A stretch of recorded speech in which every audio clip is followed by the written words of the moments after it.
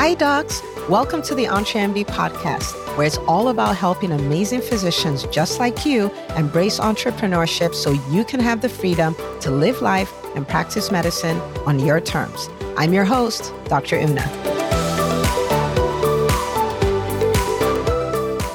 Well, hello, my friends. Welcome back to another episode of the EntreMD podcast. And today we are going to talk about some big people things, right? When to fire a bad hire. And I didn't know that till I just said it, that it rhymes, but hey, here we are, right? Okay.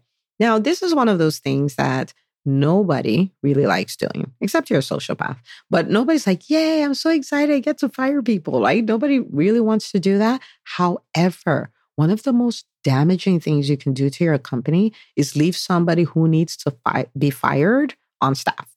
Okay. And so this is something that you may not like to do, but it's very important that you do when you need to. And it's one of the best things you can do for your company. All right. So we're going to talk about it, and we're going to talk about how to do it properly. I am not going to be addressing any local laws or anything like that. So you do want to take a look at your laws, if your state is at will and all of those kind of things. And if there was a contract and blah, blah, blah. So you want to look at that. I'm not really going to go into that. I'm going to be talking about the general principles, the way to look at it and the way to approach it. Okay. All right. So when to fire a bad hire. Now, first of all, before you go in and tell them you can no longer work here, the first thing you need to do is you need to deal with your involvement. Okay. I have been guilty of this. Many people have been guilty of this. It's nothing to be ashamed of, but the starting point is not the employee. The starting point is the employer. Okay. So before we even get into hiring the person, we're going to deal with your involvement in this whole bad hire thing. Okay. And then there are a number of things to look at there. First of all, was this person trained? Like the thing that makes us say, I want to de-hire this person.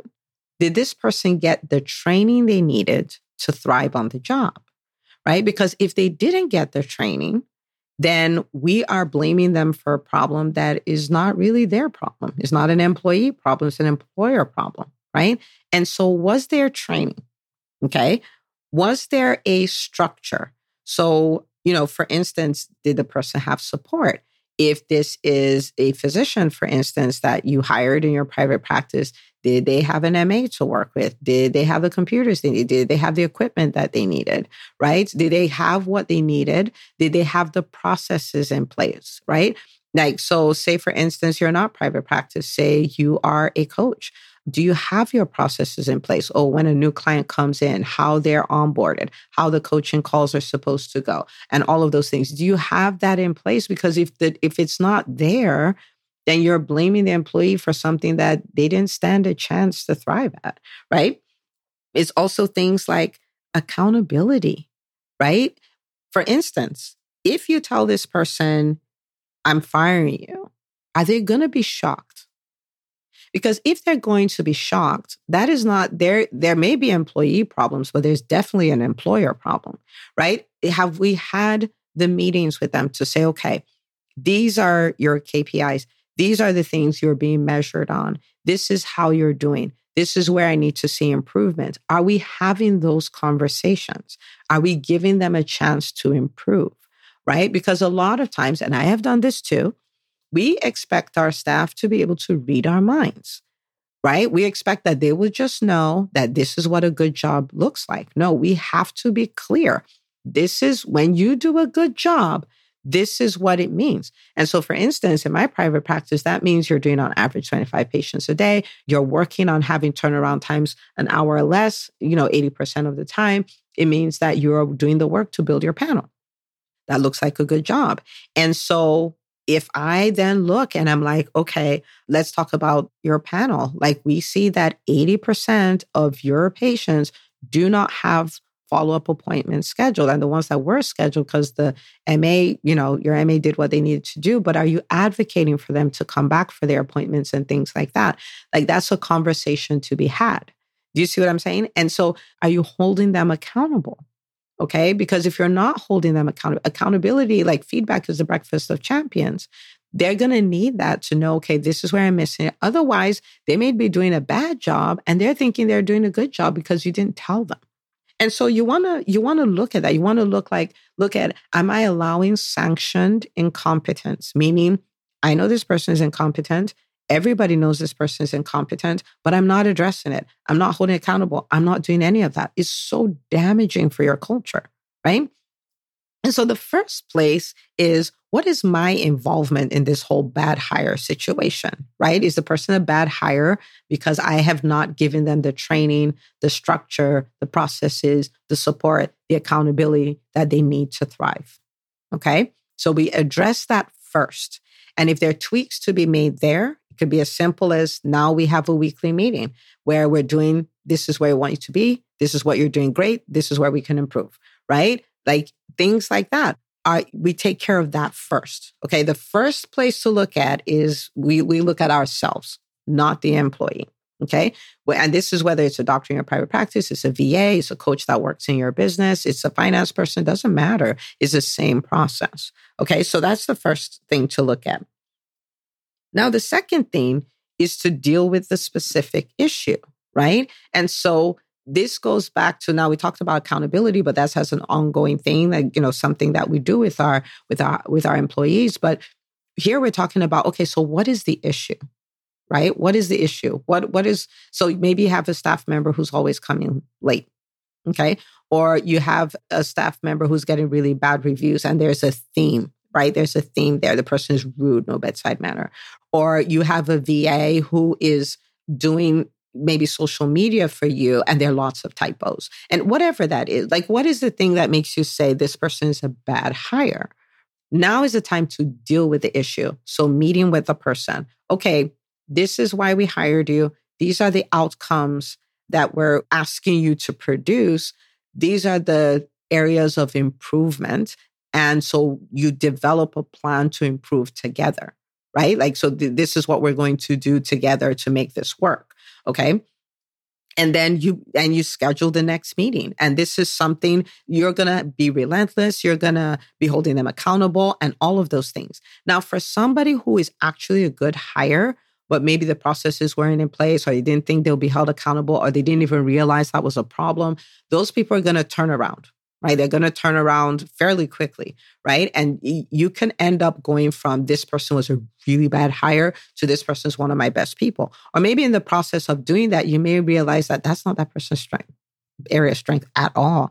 But their area of strength is in this place where I actually do have a need, and you tweak their position a little and then they thrive, right? But the conversation needs to be had. There's going to be some working through.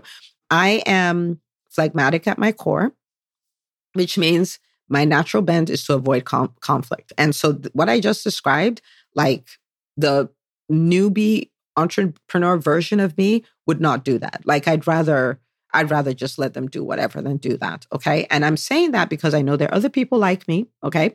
And one of the things as an entrepreneur you do is that you run towards conflict. You don't run away from conflict anymore.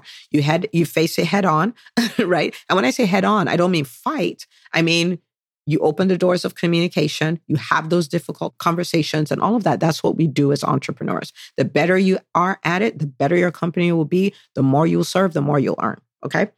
So you deal with the issue. Okay. Now, you may look at this, you've dealt with your involvement, you've dealt with the issue, and it just is what it is. Okay. It is what it is. This person needs to go. The idea is fire quickly. Okay. And you may be like me. I went into mourning because I'm like, oh my goodness, it's so difficult. I don't want to do it and all of that stuff. And you just let it linger.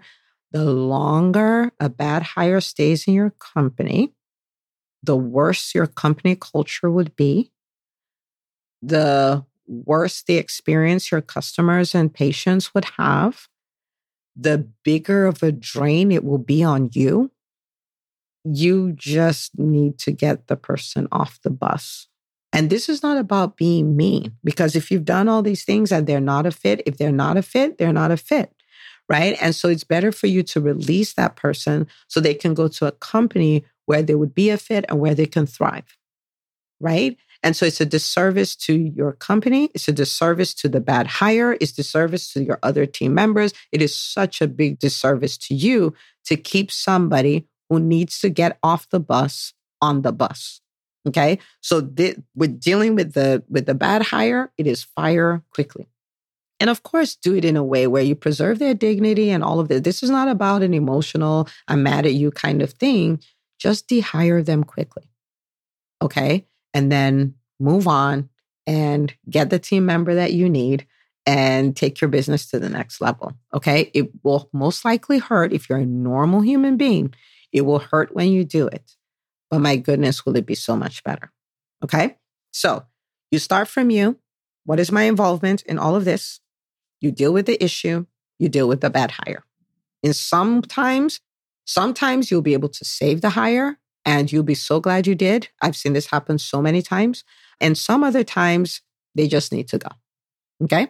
All right. So that's what I got for you. So if you have a great team, you just want to learn this. So if you needed it, you would use it.